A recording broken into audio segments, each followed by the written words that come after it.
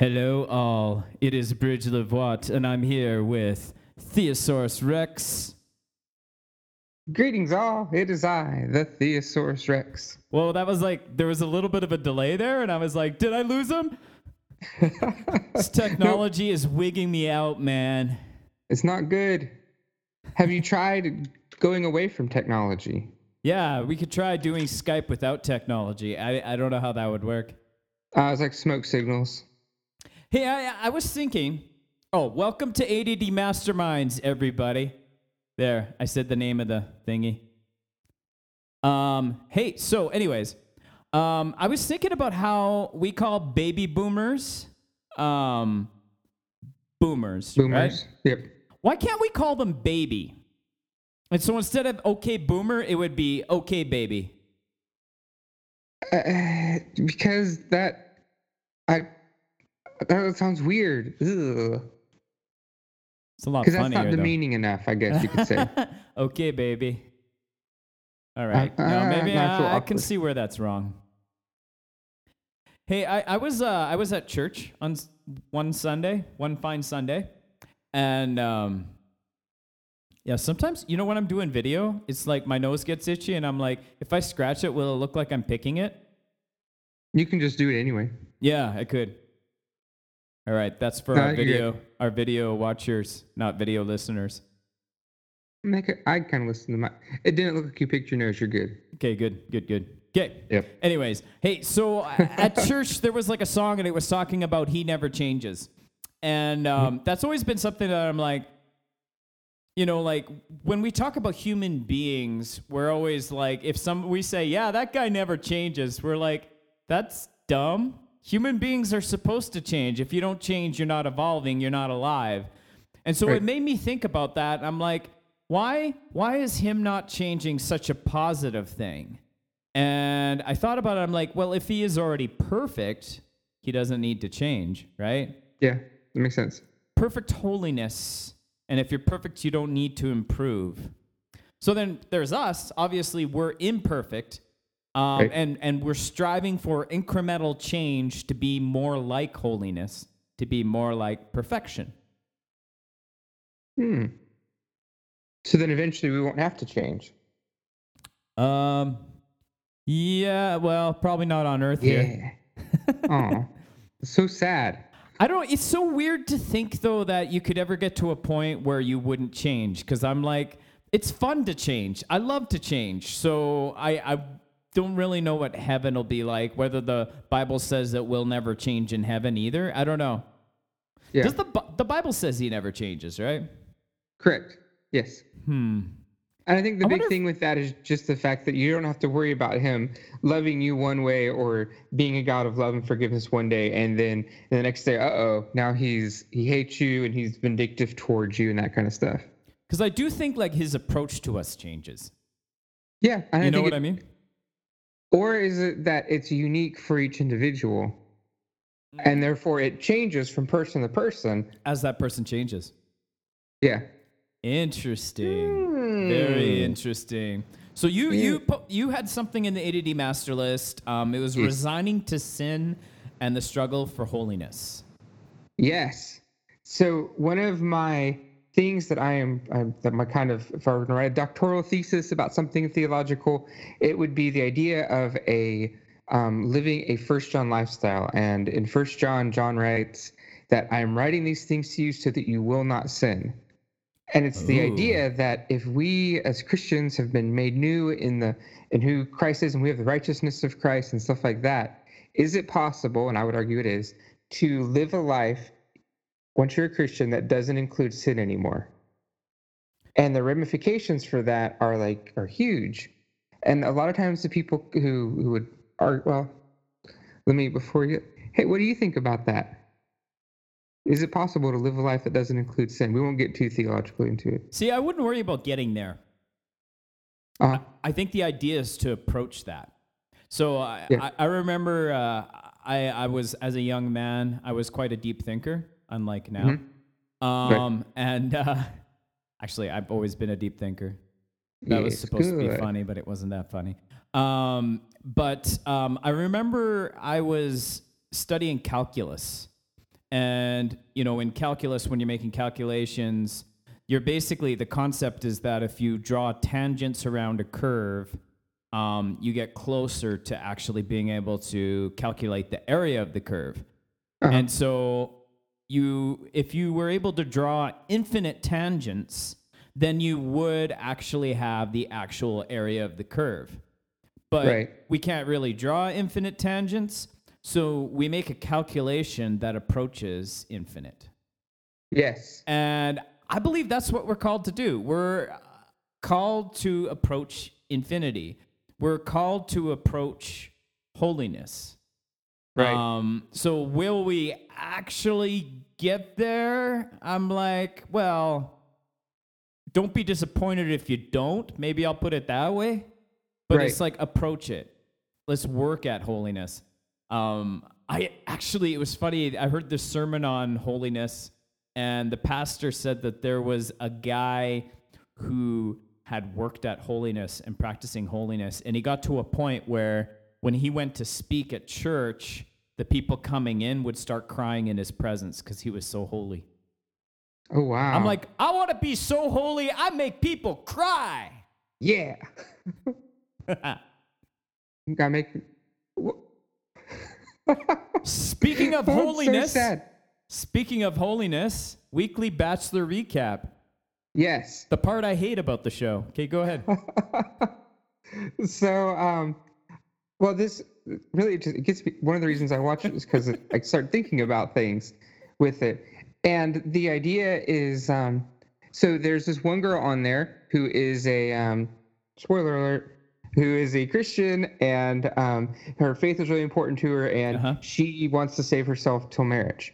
And the guy obviously didn't save himself for marriage due to other things we know from the show, and the other two girls don't. And they're going to go on the fantasy suite dates where you go and you spend the night with the person. Stuff like that. A lot of times it's worth sex. So I have found that for myself, I am fierce that she is so wholesome and pure and happy that I'm like, no, you can't do it. I'm going to forget this show if she sleeps with him.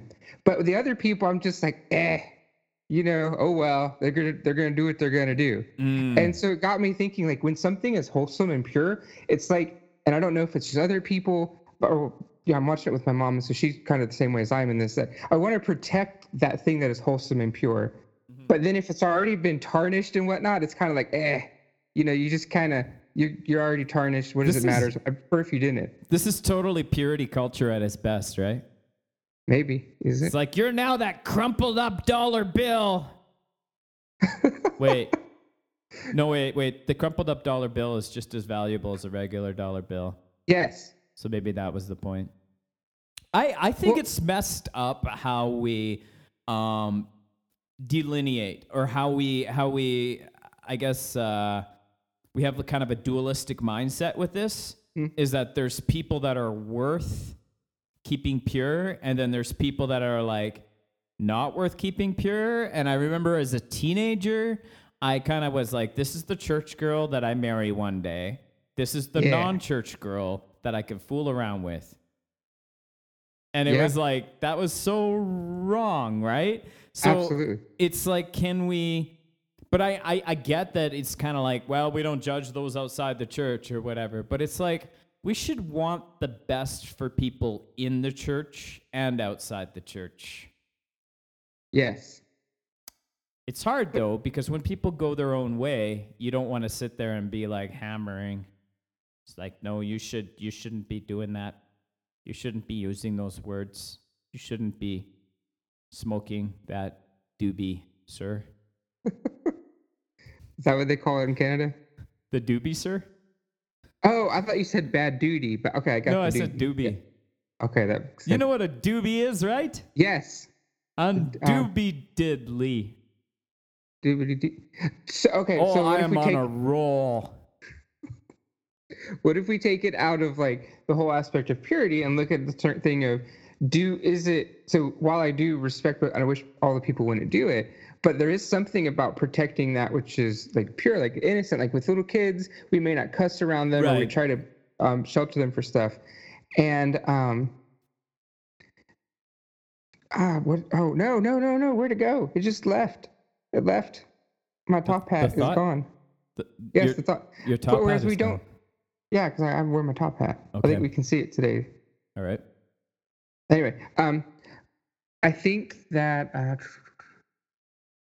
So I guess part of my thing is, what if we got to the point where we wanted to, where we treated everyone, and kind of gets along with like what you were saying before. What if we treated everyone like they were wholesome and pure, and we tried to prevent things from happening to them, or didn't want things to happen, or wish the best that they wouldn't engage in those things? Right.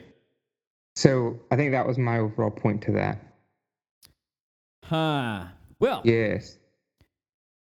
I think this is very similar to our discussion about war and how we value human life, because it's like, well, this person was born in another country, therefore we think about their lives differently. Or Yeah. you know, like even if we talk about our own family versus somebody else's family, and it's like a kid got hit by a car. Was it my kid or your kid? It was, you know, and the person's like, it was my kid, and you're like, oh, good. Right? I mean, there's part of you Yeah. that thinks that. And so it's in our nature to look at some things and value them more. And I think that we need to, you know, realize that it's like every human being is one of God's children. I don't know if you've read The Shack, but that's Yes. kind of was a big part of it, right? Is like, that's my child. And it's like, this guy that did this horrible thing to your daughter, he's also my child. And it's like, whoa, right? And so I think it's very important that we're able to see the value of human life as even keel. Now, I mean, if we've got a child being exposed to something, you know, something pornographic versus someone who's in the sex industry, you're going to see it differently. Right? Because it's like, well, this child, we don't want them to go down that road. This person's already down this road, and we want to pull them out of that if we can. Right. Help them get out of that. I mean, it was really actually, you know, crazy. I just read yesterday that Steven Spielberg's daughter has decided to become an adult film star, and she said, and I didn't read the article. I just saw the headline. But it was just basically her saying, I want to make people happy. And I was like, wow. Like, that's, wow. Like, what is the meaning of making people happy? I mean, that's a whole interesting thing, right? Because it's like, and this actually kind of jumps into what Beth Moore says. Does God want us to be happy? And, you know, there's kind of that Christian thing that says, no, God does not want you to be happy. He wants you to be holy. And it's like, that's kind of miserable sounding. It is. But it's like, God doesn't want us to be happy necessarily. He wants us to be fruitful. And fruitfulness can lead to happiness. And I'm like, I think that's a much better way of explaining it. So I'm glad Beth Moore did not go home on this one. Yeah. Oh, hey, Well, sorry. Yeah, go ahead. And we feel, sorry. I think he enjoys, or he likes for us. He wants us to be able to enjoy the things and to be happy in a way. But I don't think his end goal is for us like to always be happy, like happiness at the exclusion of everything else. And I think that being fruitful, like she mentioned, I guess in this case, leads to happiness. And I think that's part of it. Like he wants us to be able to do things that that make us happy. And yes, I'm sorry, I had to externally process that for a second, but I'm going to agree with you. Yeah, I know it's a lot, but it's interesting to look at like what happiness is and how I think our world values happiness above all else.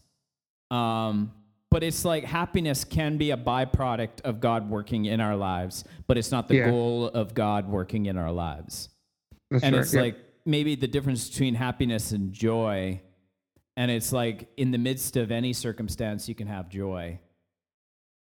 Wow, that's good. It's like keeping us afloat, hey? It's like I'm never below the water no matter what happens because I have joy.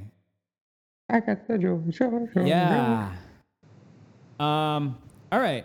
You said, can we have others fight our battles? The morality of having muscle. Yes. So it's kind of the idea of, and we're not getting political, not getting political at all, but about having people about having people to fight our battles for us when we can't do it, and not necessarily physically, but like emotionally supportive and stuff like that. If we are hiring or convincing people or asking other people to do something that we believe is wrong, is that moral if they don't find it to be immoral?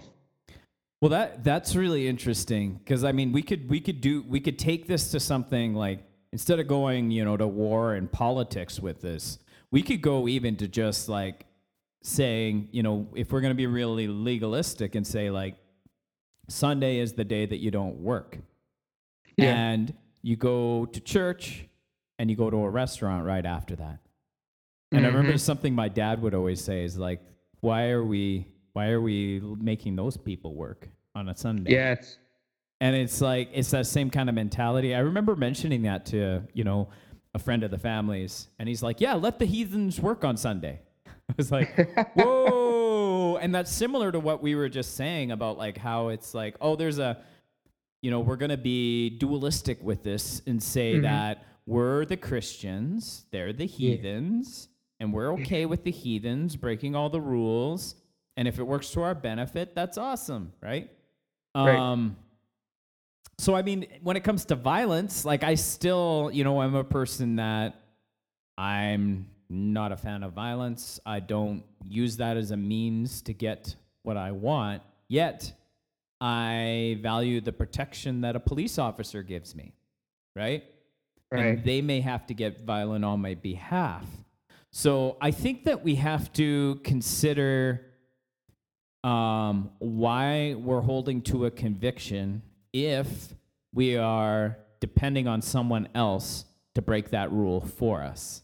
So if I'm practicing Sabbath, why am I allowing someone to break the Sabbath to help me keep my Sabbath? Why am I, if I hold to nonviolence, why am I willing to let someone else break that rule so that I can hold my rule? And so maybe we need to hold to those convictions loosely if we're still going to be okay with someone doing it on our behalf. Yes. Otherwise, it is hypocritical, right? So I do believe sometimes violence is necessary. I don't want it to be, but one day it may be. Yeah. And God, just there's so much stuff to unpack with that.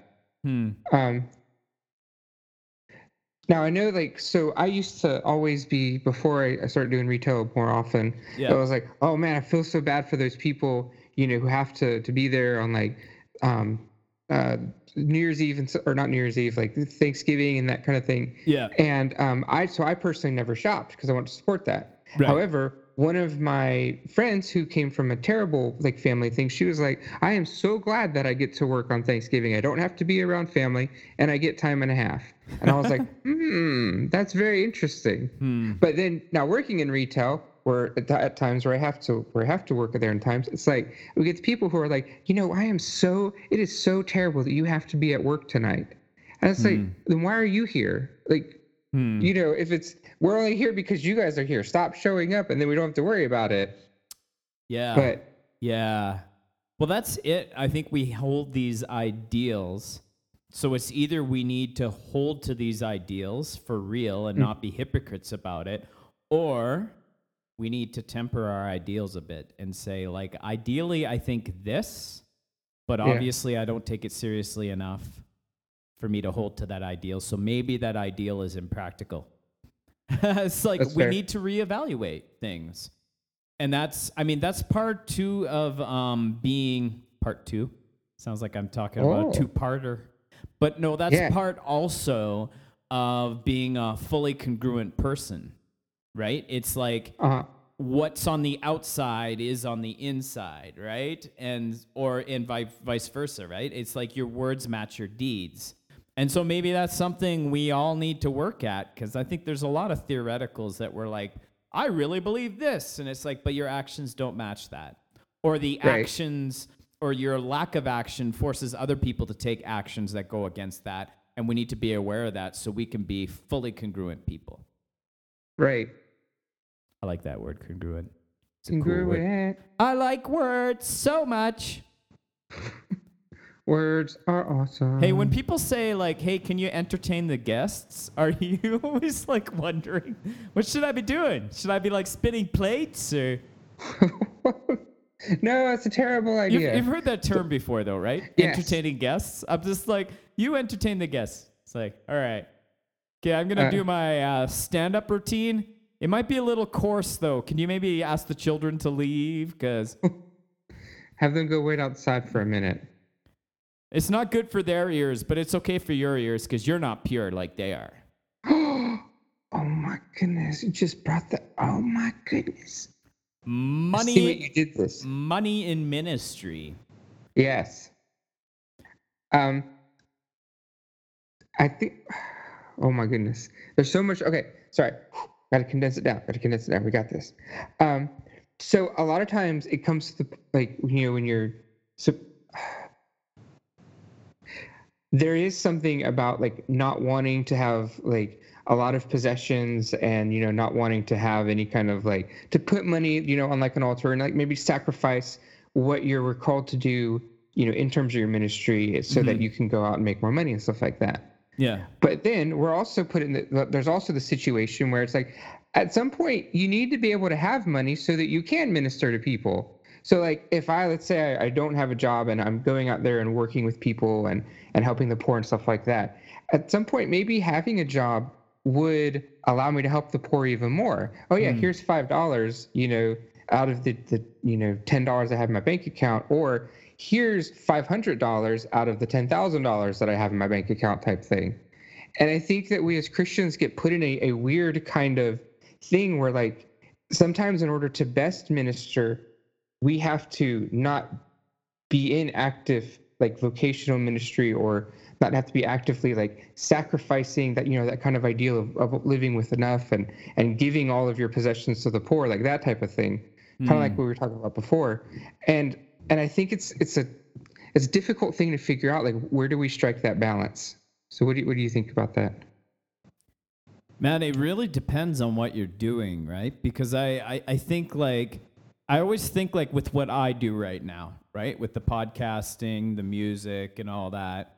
And it's like, I know like for that, I guess it's not really helping the poor, but so not right, really comparable, but yeah. I mean, if I really believe in the message I'm bringing, it's like the reason why I would want to do it full time is so I can do more of it.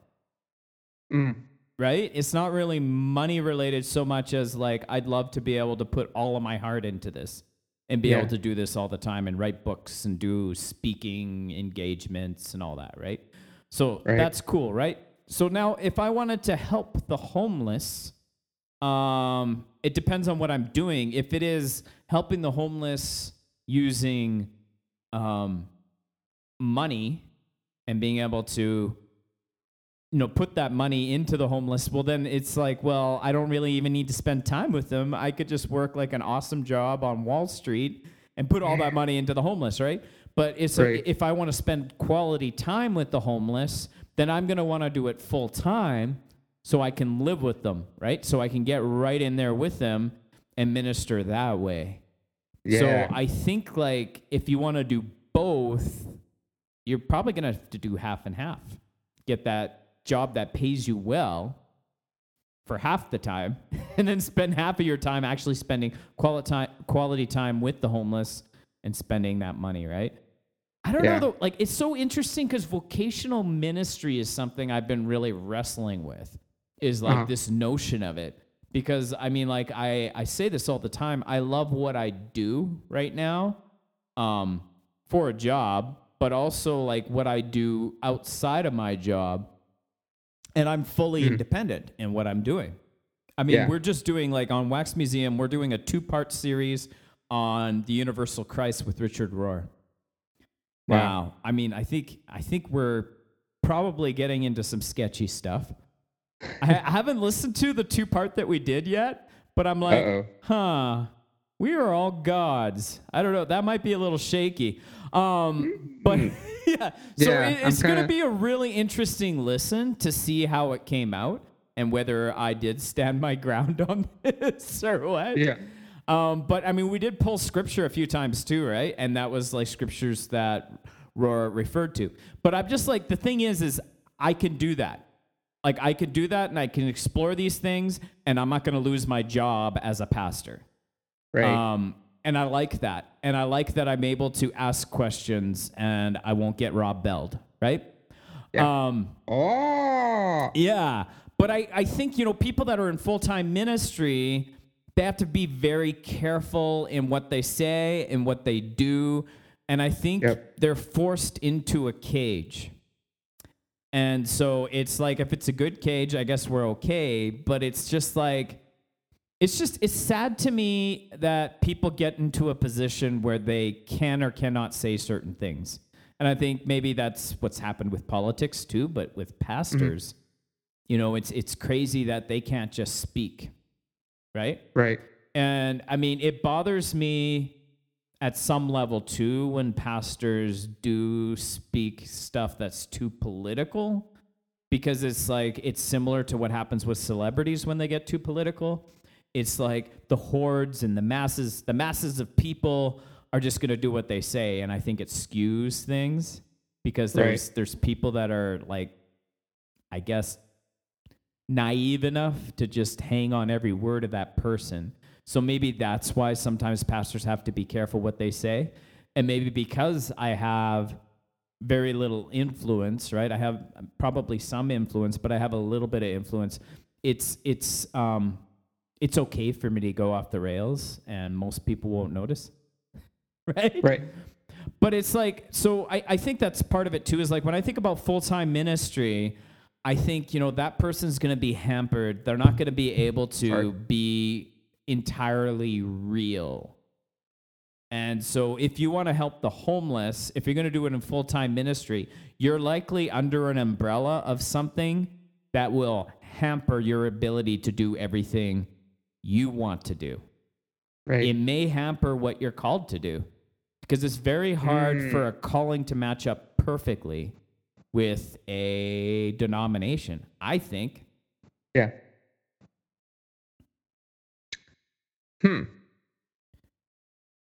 Hey, have you seen oh, sorry, go ahead. Sorry.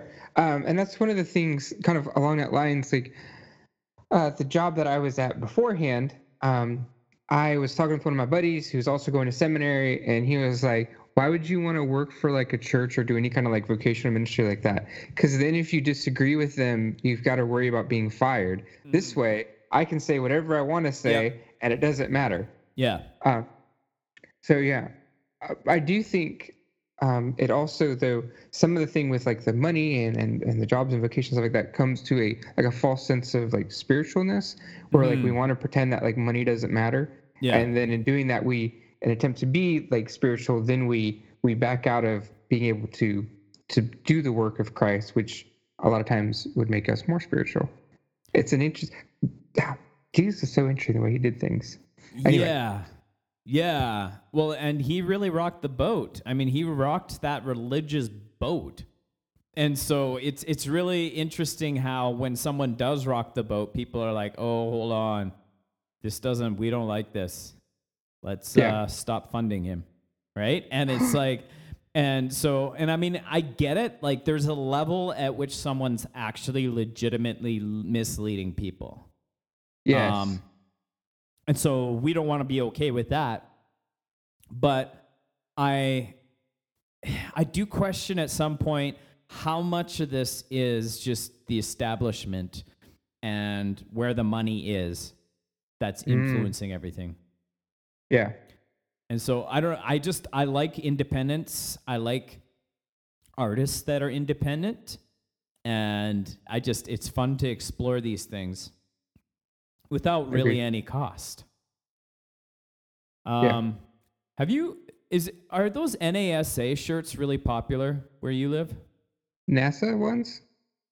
Yeah, I just like insist on calling it NASA. Why? I just thought that's Don't funny. do that. I just decided I want an NASA shirt. Oh no, it's so sad. That was the whole. Yes, that was they the are whole very bit. popular. That was the whole bit. Oh, You know that if you say "man" after everything you say, you sound high. yeah, man. Man. Man. Oh man, I that's want one of interesting. those NASA shirts, man. Man. Did I sound high? I don't know. Kind of. You're from Canada though, so it kind of just I sound high all the time. We do. It's hard to differentiate. We do have legal marijuanas here, so. Oh great, the devil's lettuce. I was listening to some English dude, and he kept. Oh no! It was like I was watching some YouTube videos of these guys from like India who were explaining a bunch of like science stuff I'm trying to learn, and they kept saying lettuce, and I kept thinking lettuce. Like they would open, it's like let us find out about or whatever, right? And I kept thinking lettuce. I don't know. It's a funny language thing. Let us pray. Yeah, I there's some words that just sound cool with accents. Like my favorites right now are poverty, What does that even mean? poverty, Oh, Yeah. okay. Sorry. yeah, and polarity, polarity. Wow, that sounds odd. Isn't that fun? Yes. Polar. So I did a podcast with Jimmy Humphrey on art. And somebody brought up this idea of, in the comments, of avant-garde art. I'm actually not even sure what avant-garde is. It's just usually weird stuff. Yes. But he said avant-garde is prophetic. And I think he brought up the idea that avant-garde artists use raw materials and they create something new. And I was thinking about how like that's really what prophecy requires, is actually getting raw materials and creating something new. It's easy enough for you to like sit there and listen to like N.T. Wright all day and then be like, oh, there's this cool idea that N.T. Wright has. Oh, you know what else N.T. Wright said was this. And there's no real prophetic in that. I mean, I guess N.T. Wright's got some like great insights, but it's like you're just regurgitating the same stuff. Just like if I was making music and I just like listened to like Ariana Grande all day and I just made music that's similar to hers, right? Right. There's nothing new there, right? But it's like in order to create something new or to be prophetic, you need to go to source material that is closer to raw materials. Yeah. And so I've been finding like even just like listening to a variety of different types of podcasts and everything, I feel like I'm able to get more kind of raw materials because I'm putting together pieces just like I do like musically. I'm picking, finding parts of stuff, parts of inspiration that come from like a variety of different sources. Really interesting. I heard about this guy who's trying to sue the Super Bowl people for that halftime performance because it's sending him to hell because it was pornographic. Oh. Yeah. Anyways, Yes. I was like, all right, yeah, you do you. But I mean, it turns out the guy has a podcast, and I was like, oh, I'm trying to intrigued to hear what he has to say, if he's got anything like actually valuable to say, right? Because I'm like, I just don't think it's a Christian thing to sue, but like, whatever. Let's not get political. Not getting political. But it's like, have you watched Arrested Development? Yes. No touching. No touching. No touching. No touching.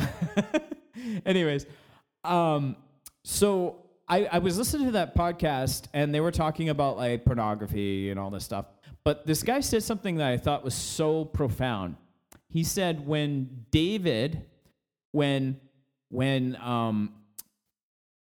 other kings were going to battle, David was at home watching pornography. Ooh. And I was like, whoa. I was like, that's such an interesting thought. I Because mean, I heard, yeah. I've heard about like I've heard the idea of like other kings were, if he would have gone to war like other kings like would have done and like he should have been at, he wouldn't have had this issue. Mm-hmm. But then Yeah. that adding that on there throws like a total. Yeah. Well, I mean, and it's crazy too because it's like there's a lot there because it's like not only did David like view that, but he also summoned the woman to his room, and it's like he's Yes. the king. He's got all this power.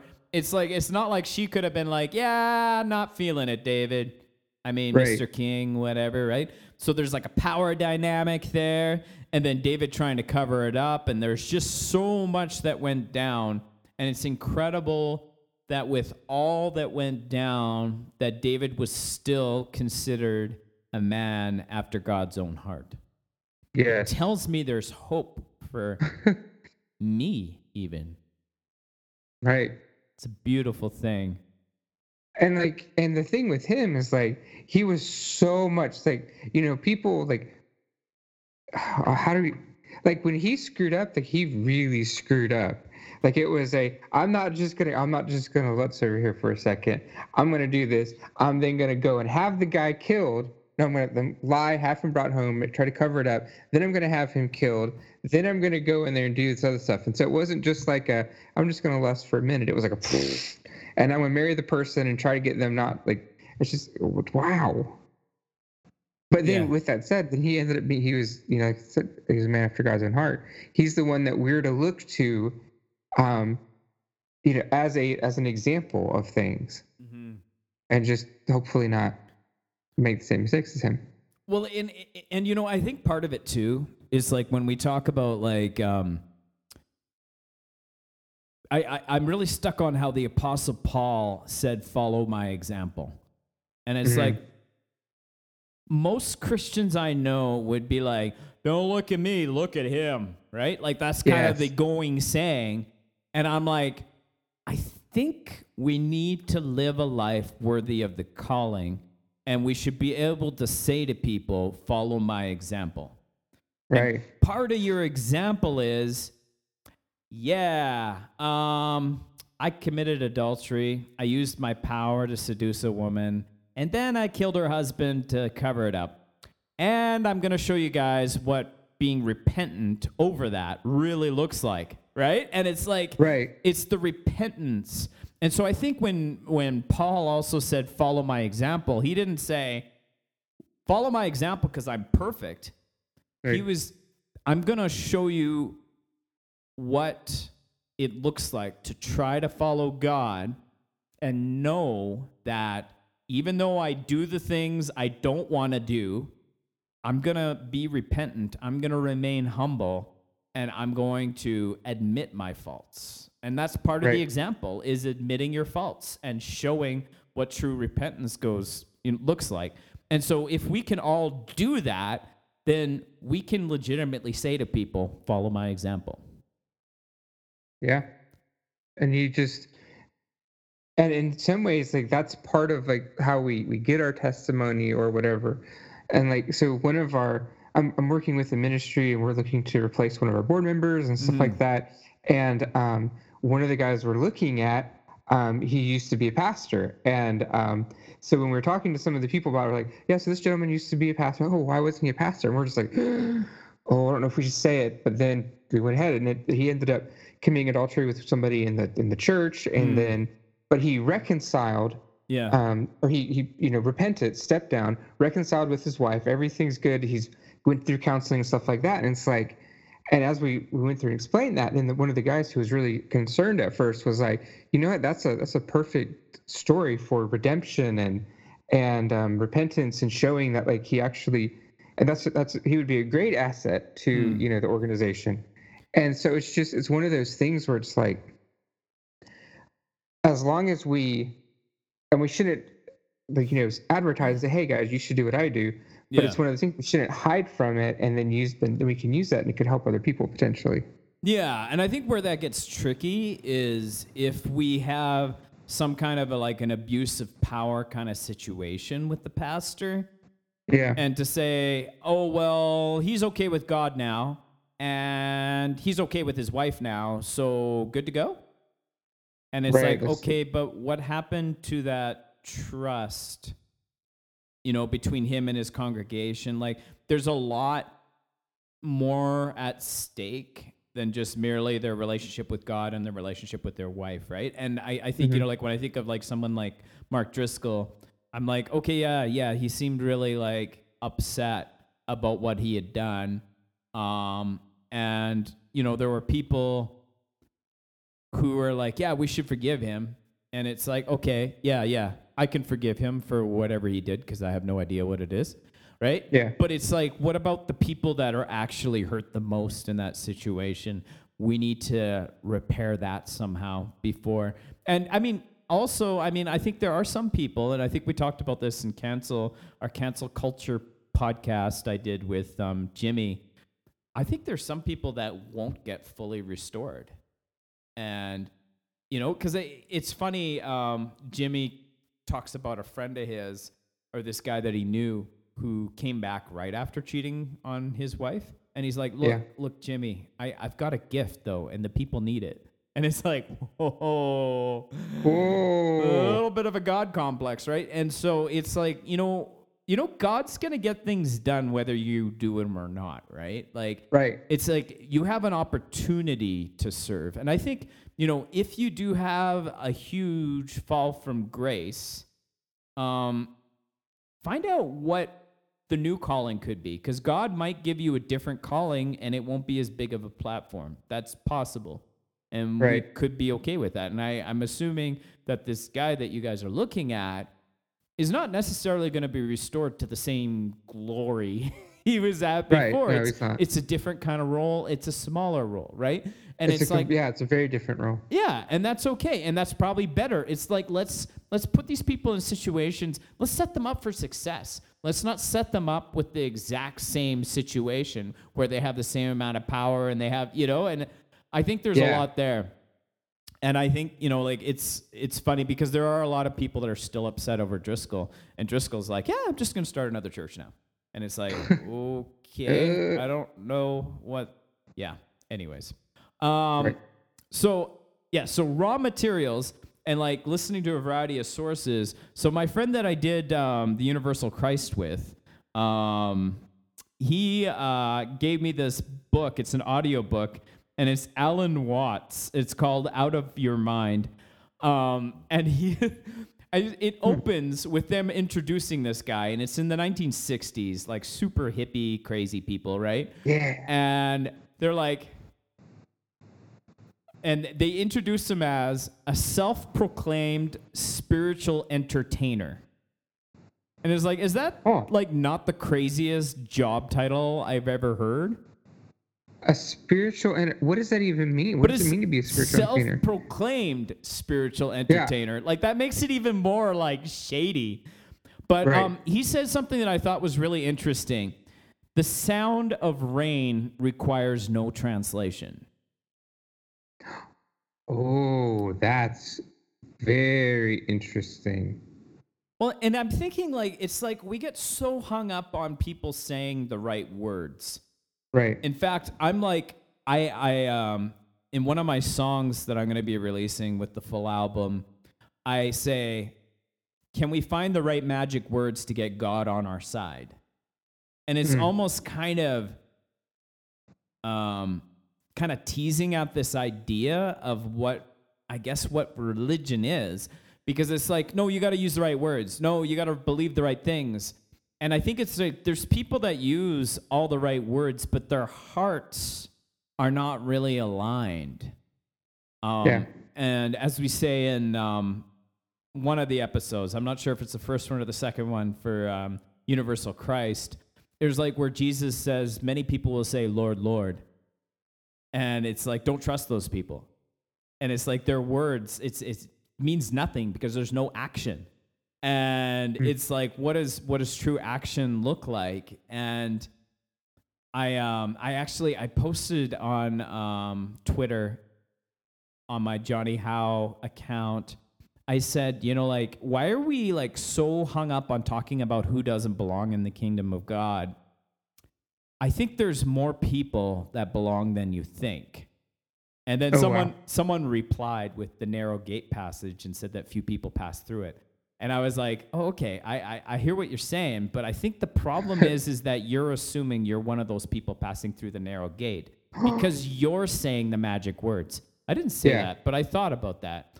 And I was like thinking, it's like the narrow gate, I don't think the narrow gate is magic words. I think the narrow gate is a specific posture. Yeah. You know, because like it's like when the rich young ruler came up to Jesus, and he said, "What must I do to inherit eternal life?" Jesus didn't say, "Just say my name really fast 3 times." Right. Yeah. No, he said, "Sell everything you have and give it to the poor." And it's like, what? But I don't want to do that. And it's like, I think it's that humble posture and being able to say, you know what? My station in life doesn't matter. I want God more than that, right? I want that connection more than that. I am willing to give everything for the least of these. Yeah. And go ahead. no, there's a lot. There's so much. There's always so much to unpack with like everything. Yeah. I do think that a lot of times we try to, like you're talking about with that saying that's right kind of word and whatnot, and that it does requires action and it requires a change of ourselves. But then it also. Now, what if the thing to the rich young ruler was just because that was his thing? Yeah. Like that's no. what it was going to cause to truly follow. I don't think it's evidence that, Jesus is saying to everybody, sell everything you have and give it to the poor. Yeah. Because, I mean, like, you've got people, I mean, like, everybody has a different level, too, of wealth, right? And Right. so it's like, okay, so, hey, homeless guy with a sandwich, give away your sandwich to a poor person. Oh, now you're poor. Hey, poor person that just got the sandwich. Give your sandwich to the poor person that doesn't have a sandwich. This could go on forever. But it's like, I think there are specific things that we need to lay down, and God will call us to lay down. I remember one day I was sitting in a service, and a friend of mine who's currently an atheist, I don't know he must have been agnostic at the time, because I had him come to church with me in, in my college town of Grand Prairie, Alberta. Whoop, whoop. Whoop, whoop. But he came to church with me, and I could sense the Holy Spirit saying to me, offer him your Bible. Mm-hmm. And I'm like, but this Bible was a gift to me. I really like this Bible. And he's like, offer it. And I'm like, okay. Fine. So I turned to him and I'm like, hey, do you have a Bible? And he's like, yeah, I have one at home. And I'm like, oh, okay. And then I had like that moment where I'm like, that wasn't the Holy Spirit. And then I had a moment right after that where I realized it was kind of like an Abraham moment where it was just like, yeah, I was just checking to see if you would do it. And it's like giving up my Bible, was my rich young ruler moment in that moment, right? Yeah. I'd say right now my challenge has been, I've been trying to find time to pray. Mm-hmm. And what I've been doing now is whenever I'm on my way to work, whether I'm driving to the bus stop or whether I'm commuting, to the city, which takes probably 45 minutes, on the way to will always be my prayer time. Okay. So no That's radio, good. no nothing. I'm praying out loud while I'm driving. On my way home is my listen time. Ooh. So I'm kind of practicing, I think it's kind of what contemplative prayer is.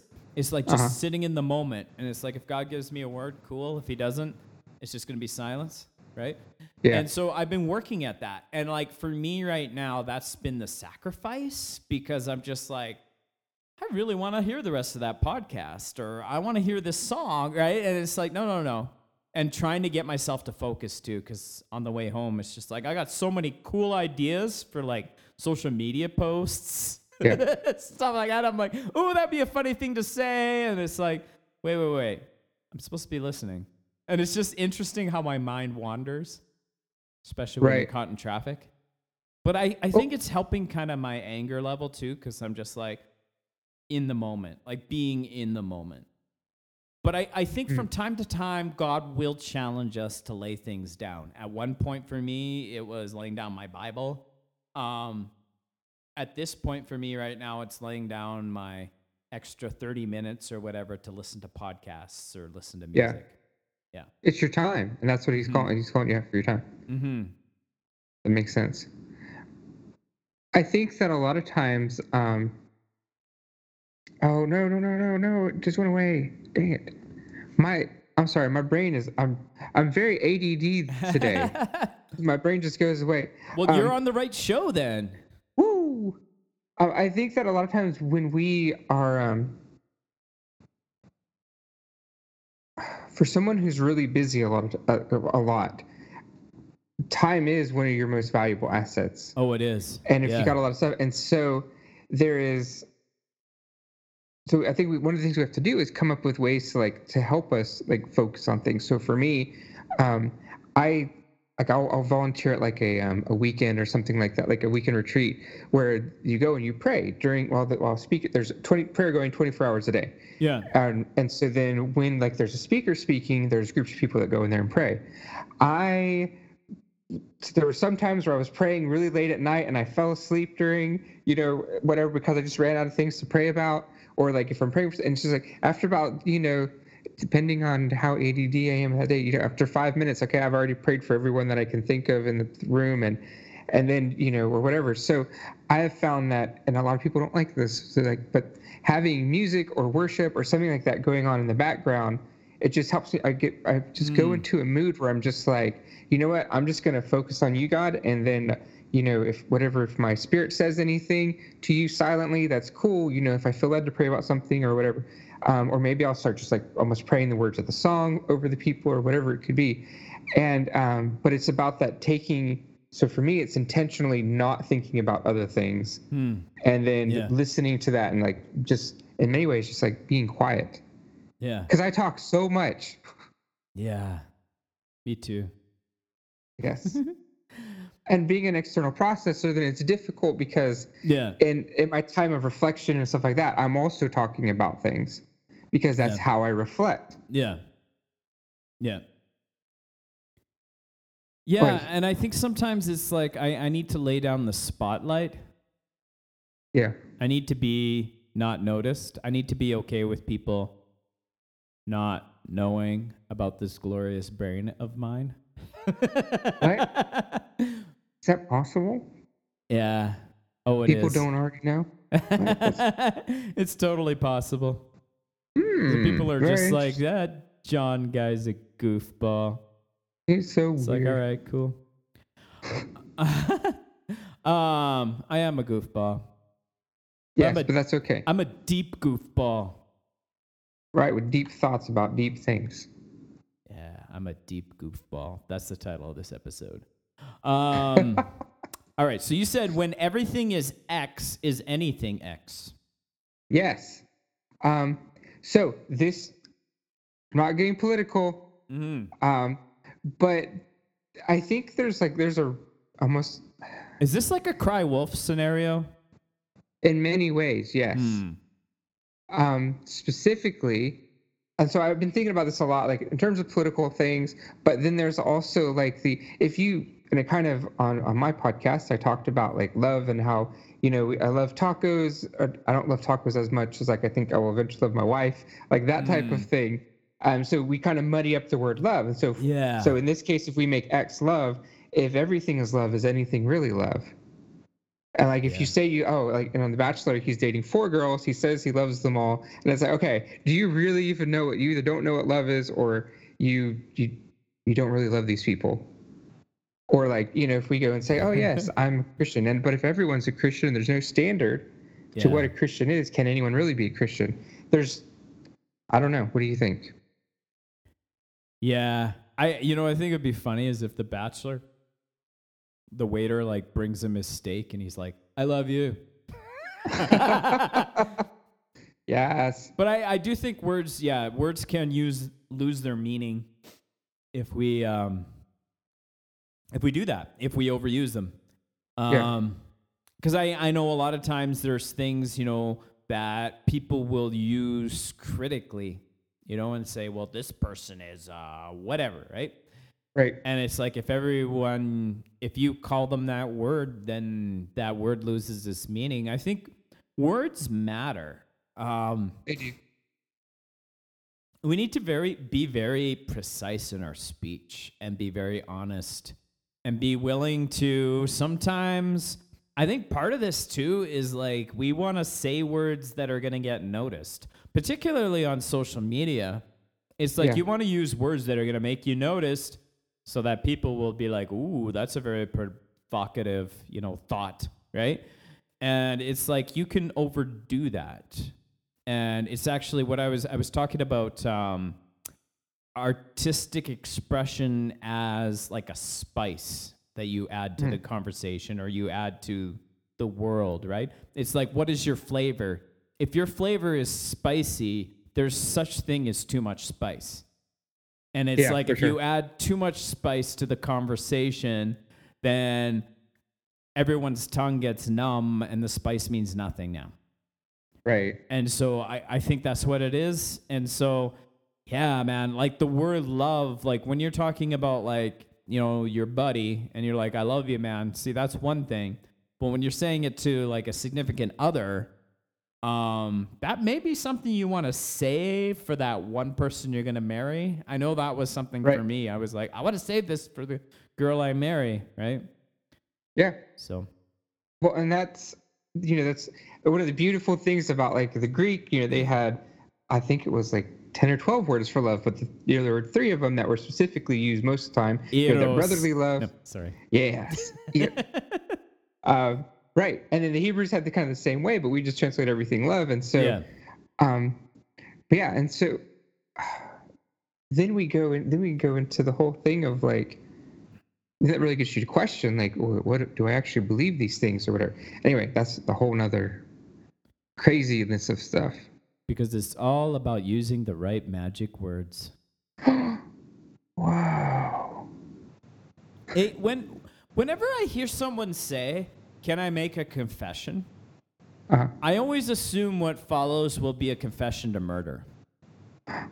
Oh, wow. Then I'm initially disappointed.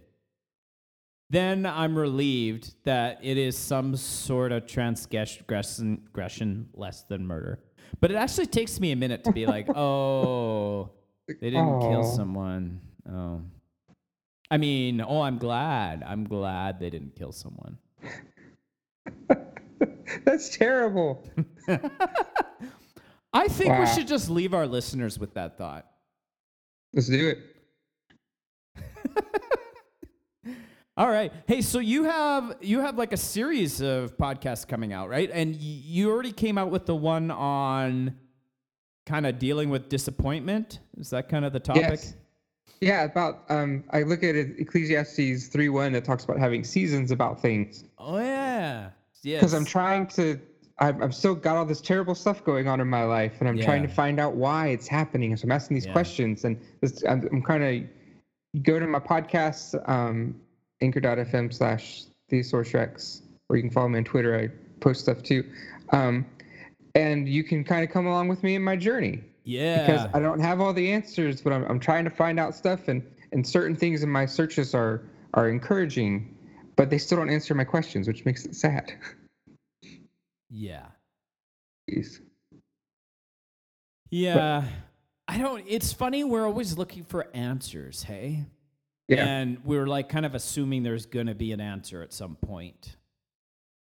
Right. That would, or at least like an explanation, because it's like, I had a back surgery at one point, and I was on narcotics and painkillers and stuff like that. And when I got off of them, I didn't realize I was going through withdrawals because I had no idea. And then I'm going in my counseling class, like, yes, withdrawals are like this. And I'm like, holy crap, I'm going through these right now. That totally makes sense. And I was like, but then I saw, and my cousin was later, we found out he got addicted to heroin and stuff like that. So when he was talking about his withdrawal symptoms, while I was nothing close to what it was like for heroin, I could kind of like, I totally know a little bit about what you're going through. And like when Yeah. my family or relatives were like, oh, he's just blah, blah, blah, blah. I was like, no. There's a struggle there. Yeah. Because So of that. I was it like, ended up okay, being a lesson in that. Yeah. yeah. I don't know. It's just interesting to me because it's kind of like there's like a certain threshold at which we're like, okay, now I want answers, right? Right. Because it's like I'm going up the stairs, I stub my toe on the, on the stair, right? And it's like, wow, my toe really hurts. Why? Why did you let this happen, God? Right? And God, it's like, why would you do this? Yeah. It's like, actually, I'm kind of the idiot that couldn't walk up the stairs properly, right? And so Right. it's kind of like, and maybe there's always something to be learned, whether God has orchestrated this for the greater good or whether it's like you just did something stupid. But I think like all of this is formational. And so it's like, let's not waste this. Maybe, Yeah. and finding meaning in it. I guess maybe it's not answers that you want so much as finding meaning and finding a way to something better. Yeah. Yeah. Yeah, at least because if I knew like, oh, I'm going through this because of whatever, then it would be like, Yeah. okay, that's cool. That would be Yeah. easier. Yeah. Yeah. So there's that, and then I'm hopefully going to be talking with one of the gentlemen and his wife who I met on Twitter, and we're going to talk about the relationship of women in church, not in like a political way, but just in terms of like how Christianity is one of the things that has elevated women above like Western society, all these other kind of things. Christianity, like women have a very honored place in Christianity, but for some reason it's looked at as though as like Christianity oppresses women. Ooh, And real quick. Go for it. Just an interesting thing. I heard somebody's take on Mary and Martha. And Martha was like the one that was serving, right? Yep. And Mary was at Jesus' feet. Right. And somebody's take on it was that Mary's position was actually where the dude should be. Martha's position is where the women should be. The women should be serving. Right. And it's the dudes that hang out. And Mary was being a dude. And Jesus was like, hey, chill, Martha. She's just duding with us. It's all good. And I was like, that's such I didn't think of that as like such a revolutionary thing in that manner. Yeah. I thought it was just kind of like, no, be in the moment like Mary. Martha is like being all serious and stuff, right? And it's like, it's almost like there's two lessons there. But I was like, it's kind of interesting because there's little things throughout the Bible that you're like, whoa, God really elevated women. So anyways, I'm looking forward to hearing that. Yeah, it'll hopefully be cool. We got to get everything like aligned on that kind of stuff. But I'm really excited about that because even though we disagree on a lot of stuff, especially politically, me and this gentleman, it'll be cool because we can unite about these our common things that we agree on. Oh man, that'd be cool. We'll be examples of Jesus. Yes, man, the stuff that unites us. Yes. And my album is almost done. I finished the last track. Yes. And should we announce the surprise on this? I don't know. I'm scared. You're scared. Yeah. But I think they have the right to be scared as well. Okay. All right. So we got a little guest appearance. I got one feature on the whole album. Now I'm extra scared.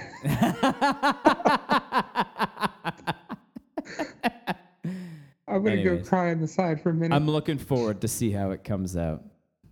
Yes. Hopefully it will be good. It will be. People won't cry when they hear it. I assume it's Yes. All right. Well, thank you for listening, everybody. We love you like we love our waiters. Oh. And we'll tip you no, that doesn't work at all. We won't tip you by saying that. We by no means mean that we will tip anybody here. Unless you're a waiter. Blessings, homies. Catch you on the flippity floppity. Toodaloo. Air Smudge.